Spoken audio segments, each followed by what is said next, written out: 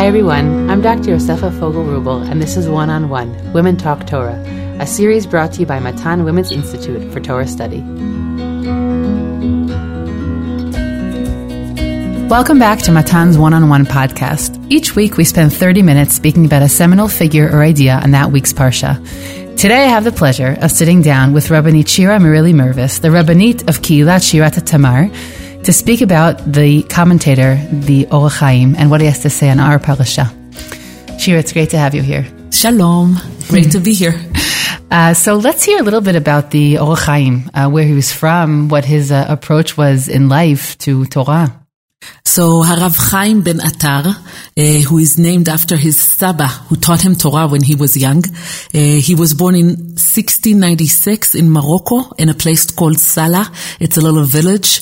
And he is a son of a family of Rabbanim. So from the moment that he was born, he was learning Torah with his Abba and with his Saba. And he was meant to be a rabbi ever since from a young age.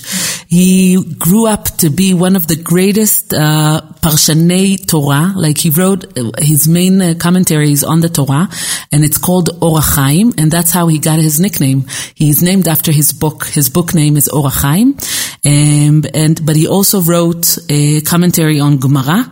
He wrote Chefetz Hashem, which is about the Gemara on different Masachtot, and Pri Toar, which is halachic book commentary on Shulchan Aruch according to the four different phases of Shulchan Aruch. Obviously, Orach Chaim, which is his main work about the Torah, commentary on Torah, and more questions and answers of halacha and igrot, meaning different letters he wrote. Different letters, and I would say like laws of community laws of how to behave in his community and in Bichlal, when he was well known in Morocco and then in all of the countries, or Islamic countries, that received his letters and received his halacha.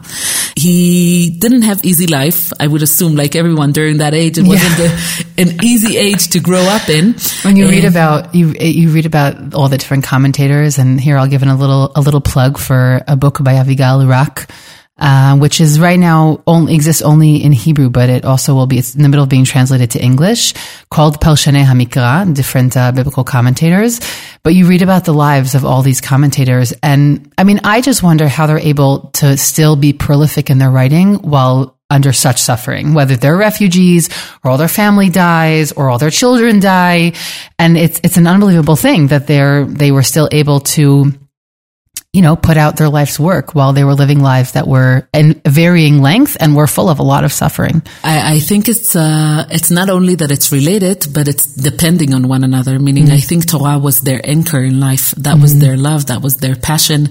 And when everything was going wrong around them, they were sitting and writing their Torah and thinking of chidushim and how to write the commentary that they have on Torah ve'Gemara ve'Halacha, and I think that's what kept them going. Really interesting. That's how I see it. That was their passion in life. So what happened in his life? What were his trials and tribulations? So the regular thing, famine, and there was the rulers of Morocco that didn't like the Jews and did like the Jews. Every couple of years it was different. So he had to walk around, like he had to go to exile a couple of times. He went out to from Salah, he went to Fez, and then he came back to Salah, and then he went to Italy because he wanted his book to be published. And then he was able, because in Morocco, because of the Islamic law, there weren't any printers, so they weren't allowed to print anything. So Orach Chaim HaKadosh, he did crowdfunding and he went to Italy to publish his books, and then he was able to send it around the world. And then he went back to his community in Salah, and then he decided to go to Israel because it was very hard in Morocco. There was no food, there was no money, there was no work. And his father-in-law, who was supporting him and his family, passed away. And then he had no money to support his family anymore. And he decided to take his 2 wives and I read kids. that he didn't have children with the first, so he also had children. He didn't have girls with the first. Really? Ken. So they had girls, and after 10 years of having only girls, he married the second wife. They lived all together. I know for us, through our eyes, our modern eyes today, it sounds like I could never imagine such a reality. But I think it was custom. It wasn't such a big deal. It was something that existed. So it existed, but it wasn't something that they encouraged. Right. Like you had to have a good reason, for example, not having sons. And also more than 10 years. You need to give it it was a minimum. There was a minimum. So he and both of his wife and their kids, he had already sons from his second wife, and they all came to Israel at the age of 43. And then 4 years later, he passed away. And he's buried together with his wife, with his second wife. He is buried in Har HaZeitim. It's easy to find his grave tomb, his kever, because it's colored in blue.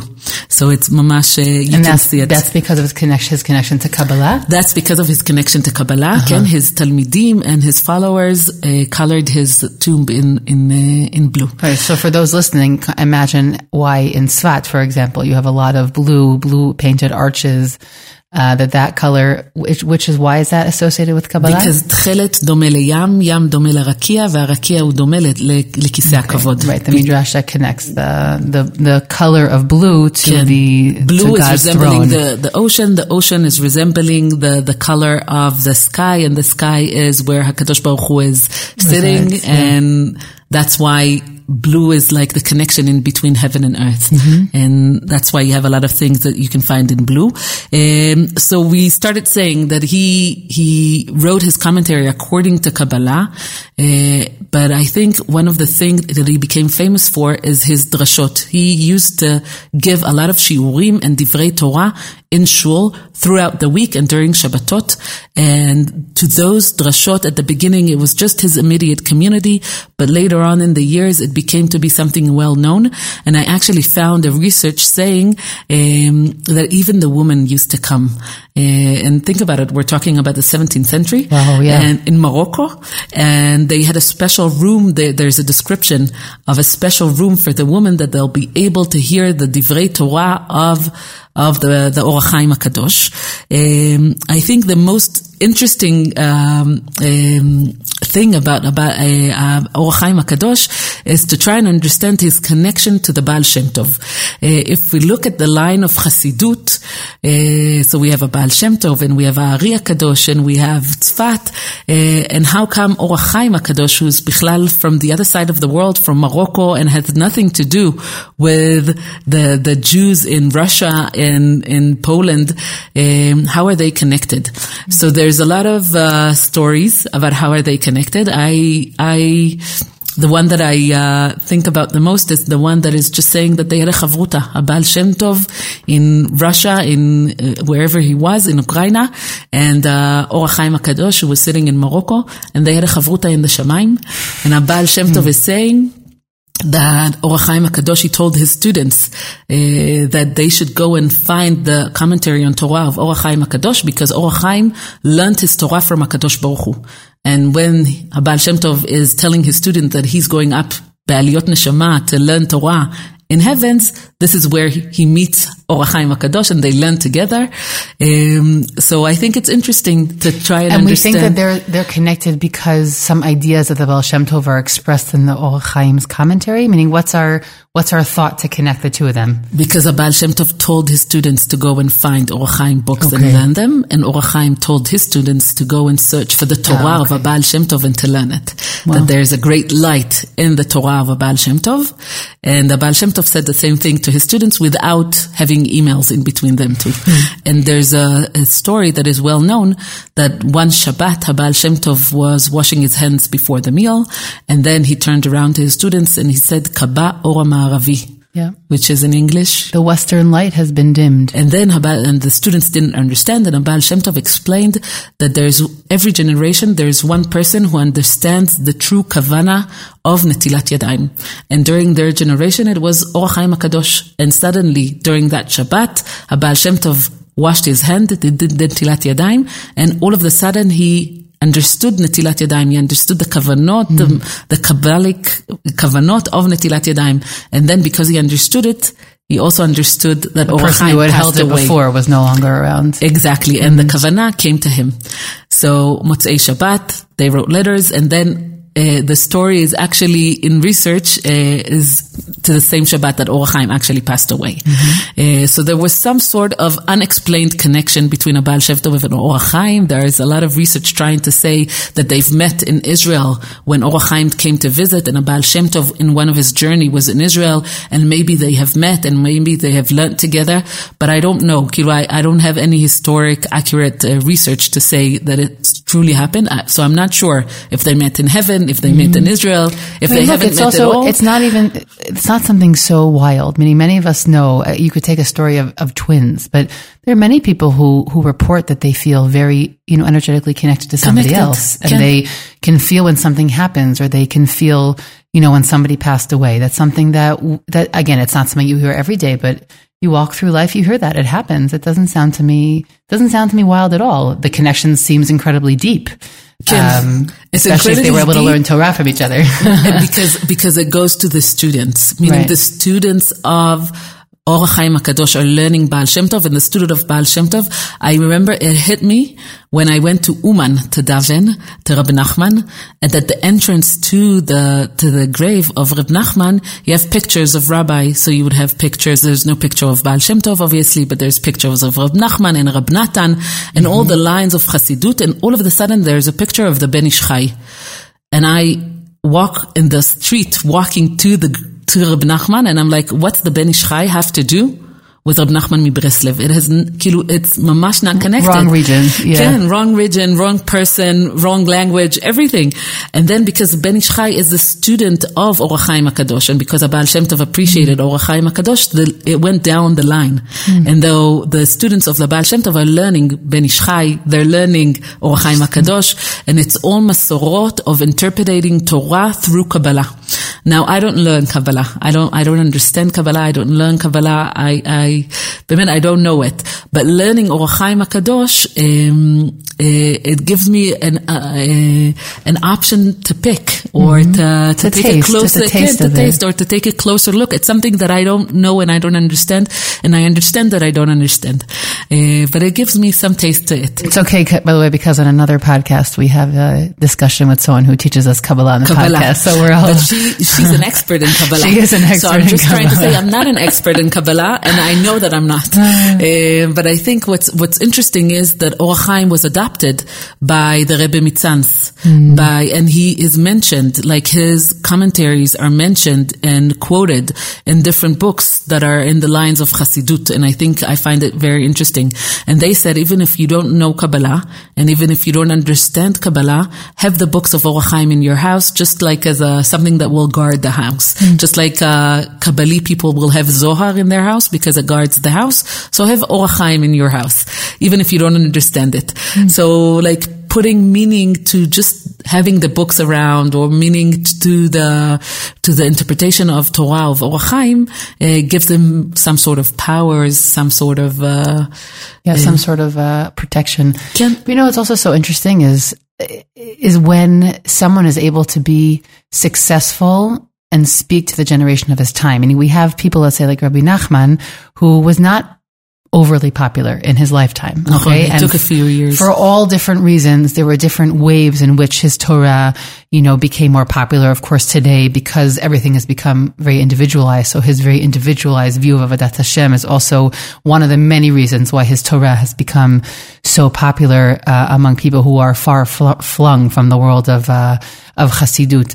But it's always something I find really special when someone in their lifetime, because Or HaChaim was loved in his lifetime as well. He's also loved today, but there's something that's extra sweet when somebody is able to be loved. And we have that interesting dichotomy with all kinds of art forms, right? Whether someone is a singer or they're like, do you recognize their genius? Their genius. They are, right. Are people able to see it in their time, or is it something that speaks to people later because of all different changes that happen? I think about it in a very in a very different realm, but I think about, let's say, the success of Hanan Ben Ari, for example, as a singer. How amazing it is for him. He's in a moment in time where he is so energetically relevant to people, all different levels of society. It doesn't matter their religious background. There's something about the combination, the treasure of his sound, his words, and the genuine kavanah, the genuine intention behind his singing that is able to capture people. And it's right now. He's speaking right now to his people. So I'm just sharing that thought because it always fascinates me. Who's able, and much of it is beyond their ability to explain. I mean, the Or HaChaim was a shiluv. He was some sort of combination of Kabbalah and Chassidut, and also halakha, and able to be relatable to the people. Okay. That it was some sort of magical. So I don't see it as magical. I think there's also magical maybe, but I'm very rationalist in my life. But I think there's two reasons for it. I think first of all, Or HaChaim put in a lot of effort in order to people know his Torah. And the first effort was giving a lot of drashot and making sure that a lot of people, first in Morocco, they'll be exposed to his learning Torah, to his way of learning Torah, to his way of learning halakha. His nickname is Ma'ayan ve'oker harim. He's a spring, and he also uproots mountains. Uproot mountain, because he takes the sugya in Gemara and he puts it all by itself, like he will isolate the sugya and focus in the sugya, just in those specific, like take it into little parts, take it into parts, and then interpretates it. So he had a different way of learning that was different in Morocco at that time. And he felt the need to expose people to that way of learning, because he thought that that's the depth that can come from learning in that way. And the second thing, I think, and that's something that I ask myself a lot, how come people don't know the rabbis that were in Morocco? And the huge Torah that was not only in Morocco, but in Tunis, in Algeria, in Iraq.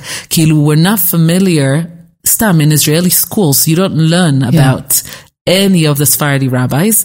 They're not even hardly mentioned. I live in Yerucham. My kids learned a lot about them, but it depends where you're living. That's amazing, but I think also that's only in the last years. So I think the second reason, besides for Or HaChaim giving drashot, and I think it was important for him to show his way of learning. I think the second reason is that there was no printers, like we said, in those Islamic countries, because they thought it contradicts the Quran. It's a whole different reason.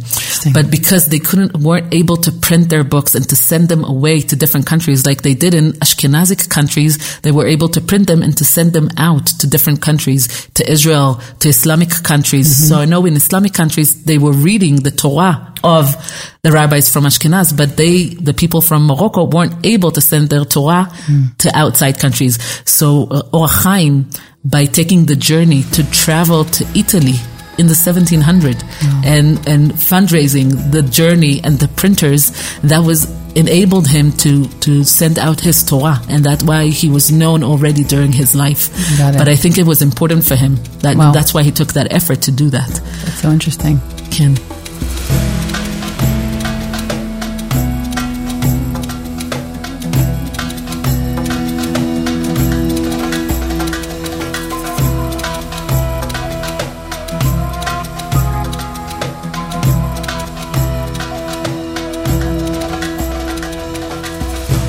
Well, okay, there's so many other questions we could ask, and I'm so curious. And you're just whetting my appetite, and I hope everybody else is to read more about the Or HaChaim. But I think we'll take a turn and we'll look a little bit about what he has to say on this week's parasha, to bring some of that to our weekend, to our Shabbat table. So Parashat Mishpatim, we have so many little details, and I think that in order to, what I try to do is I try to focus each year on a different theme or pasuk that I like, and I thought to talk about the mitzvah of gerim, which is often translated as converts, but it's an inappropriate translation when it comes to the Torah. It means an outsider. An outsider. An alien is the official term. An alien who is someone who is not indigenous to the local culture. And he's coming in to your community, and he's got that label that he's from the outside and he doesn't really familiar with all the little ways of how to behave or how to speak or the language or the culture of that community. And the pasuk would say in Perek Kafbet, "Veger lo tone velo tilchatzeno, ki gerim haytem be'eretz Mitzrayim." So Rashi and Ramban and Ibn Ezra, they're all talking about how we're not allowed to take advantage of them, of them not being familiar with the culture of that community. If you want one example of that, by the way, just think back to the story of Sodom. The story of Sodom is our best, earliest example in Torah of what we would call xenophobia, of being utterly scared of the outsider.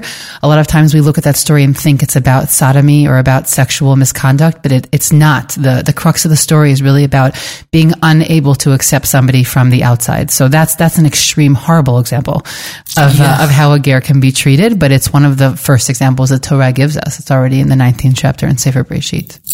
So Or HaChaim is saying very beautifully, first of all, he going over the Rashi and Ramban and Ibn Ezra, but he is saying, the fact that the pasuk is saying, Ki gerim haytem be'eretz Mitzrayim, it's not just only so that you would remember or you have the notion of what it's like to be an outsider, but it's also so that you wouldn't feel yourself like, oh, I'm part of Am Yisrael and I'm part of the community and he's not. And therefore I'm allowed or not to treat him as someone who is part of my community. So Or HaChaim is saying, Ki gerim haytem be'eretz Mitzrayim, you have done the same process. Like your souls and the outsider soul is coming from the same place. Don't see yourself as in the hierarchy, you're higher than him because your soul is coming from a deeper place, for you belong to Am Yisrael and he doesn't belong to Am Yisrael. Right. It's part of like this paradox because we're the chosen people or we're God's nation. And here I'm being inspired, I believe, by Rav Sachs. Sometimes it's hard for me to remember anymore what I've read in his amazing words and what's already been inculcated. But he says something to the effect of it's very easy to become conceited, right? Or we could think that we're higher than everybody else because we were chosen by God. But the Torah reminds us, tens of times to remember that we also experience that life of being the outsider, but don't think that just because I chose you that means that you're better than somebody else. Meaning, don't take that chosenness and use it as a ticket to take advantage of other people. I think one of the things that I understood that mamash blew my mind when I read Rav Sachs about the chosen people, that he said, you're chosen to do something. It's not that you are the chosen people, but you are chosen to do something. Yeah. And then what is your responsibility as someone that they have a role in the world? And you can say also that other nations have other roles. Yeah. Like each person and as an individual, I was born with some advantages and disadvantages, and what is my role in the world? And as the same thing you can say as a nation. We as a nation were chosen to do something in the world, and what is our responsibility? So Or HaChaim HaKadosh is saying that in order to be this Am Sgula, in order to be those chosen nation, we had to be gerim first. We had to be the outsider, and we had to go through the process of, he says, lekalef et haklipot, like to peel our souls and to take out all the external things that caused us to be the outsider until we were able to be Am Yisrael.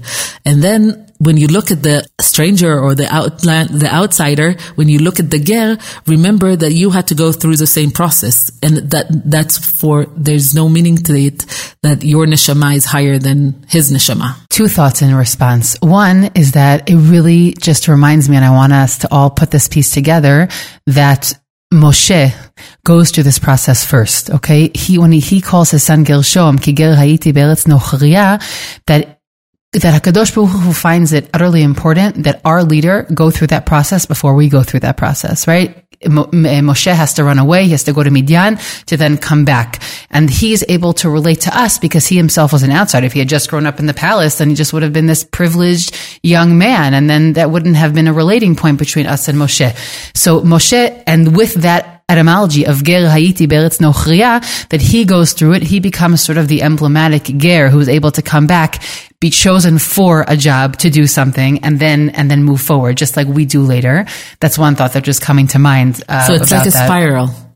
Moshe had to do it. We as a nation have to do it. And now today we have the responsibility to do it towards everyone who's coming in. 100%. Another thing I want to say is also to connect us back to the Or Chaim's Kabbalistic roots is that when he speaks about the klipot, okay, that's a Kabbalistic term, right? So I don't really always know what it means, but we can try it. It definitely connects to all, certainly the Midrashim that speak about the fact that we were also in a very low place in Mitzrayim, right? Most of the Midrashim look at us as having been full of tum'ah. There are a few that speak about dafka a different perspective, but I think he's referring to those ideas. Yes, we were there at the low bottom, and we had to do a job. We had to go through some sort of a journey in order to be able to receive Torah, in order to be able to go into Israel, and in order to be the people that were chosen to do something in the world.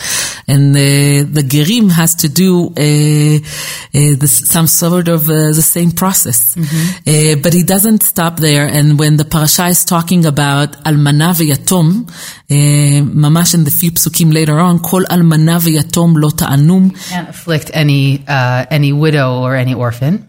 אם ענה תענה אותו, כי אם יצעוק יצעק אליי, שמוע אשמע צעקתו. Because if you afflict them, and then they cry to me, I will hear their cry. Okay, meaning it's very clear who is the guilty party in this situation. And also you would see that it's so beautiful. It's ענה תענה, צעוק יצעק, שמוע אשמע, everything is a coupling. There's a coupling. And Or Chaim is asking, why do we need to say אותו? אם ענה תענה, if you'll torture... In English, you have to say him, but in Hebrew, you don't have to say. Right. There is no. I think it's called a definite particle. There is no definite particle in the rest of the sentence. So why do we need it at all? Yes, because it's obvious that we're talking about the widow and the orphan. And then Or Chaim is saying, because you need to understand that if you're doing it to the orphan, to the widow, to someone else, it will come back to you. It's like a boomerang. It's oto, but it's actually you. And you have to understand that your action will have an influence not only on the people that you are mistreating, but it will have eventually in some godly way, which I don't know, but in Hashem calculation, it will come back to you. And this is the word oto. Like, how do you see how your action influence you in your life? So, the last thing that I wanted to talk about is Or Chaim interpretation to mitzvat tzedakah, charity. That Or Chaim, I think he sees it, I don't know, when I read Parashat Mishpatim, I see a theme.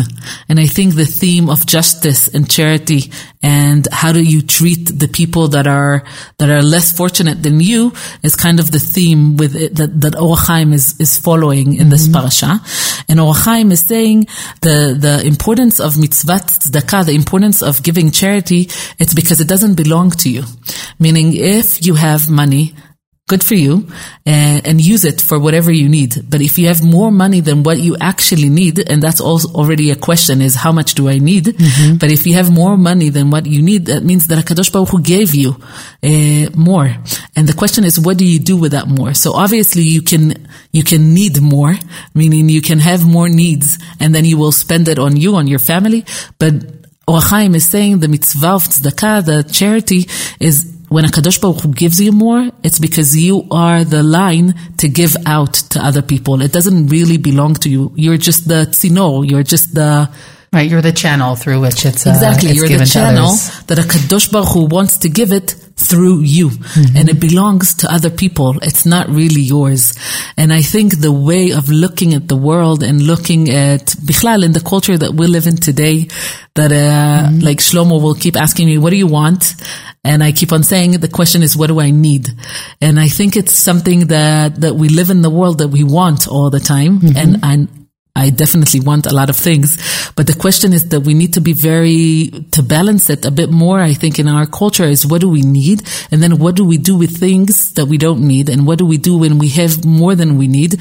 And to who it belongs, and to have that knowledge or toda'ah that we actually, it's not ours, meaning Hashem is using us in order to spread those things in the world. So what is our responsibility, or what is our obligation towards things that we don't need and we still have them? And how are we in charge of the people in our community, or to balance it a bit better, what HaKadosh Baruch Hu is giving through us? I think also what comes through in the ideas that you've shared in the past few minutes is the sort of moral education that the Or Chaim is trying to give to people who might, in their situation, think that they could be better than others. Okay, meaning I think that the Torah is obviously getting to that point, but both through the comment about the ger and also the comment here about tzedakah, it's this comment of, you could think that you are in a higher place, but let's just make sure that we alter our consciousness to realize that we're not really supposed to be there, that we're supposed to remember that we were chosen to do something, right? Or that we were given this money perhaps, but it's in order to supply what we need and also to help others for what they need. It's sort of this like constant leveling of society. And so the Psukim speak about it by reminding us that we were destitute of Mitzrayim. And the Or Chaim, I feel like, is sort of trying to mold the consciousness of people who could be the haves, and to remind them that you have in order to also enable other people to have as well. I think it's like putting on glasses and looking at reality and looking at your mitziut through the notion that HaKadosh Baruch Hu owns everything in the world, in us, in the nation. And then if you look at through the glasses that will have you see the perspective of HaKadosh Baruch Hu mending everything in the reality, then you see that you have a role and you have obligation and you have responsibility. And with great power comes great responsibility. And this is, I think, what Or Chaim is trying to say here. What is your responsibility? Social responsibility.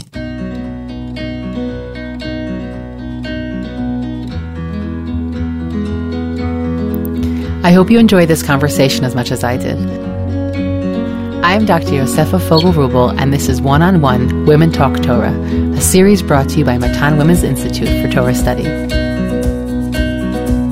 Thank you to the entire Matan team for their input. Please do One-on-One and Women's Torah Learning a small favor by sharing this podcast with family and friends so that we can reach new listeners.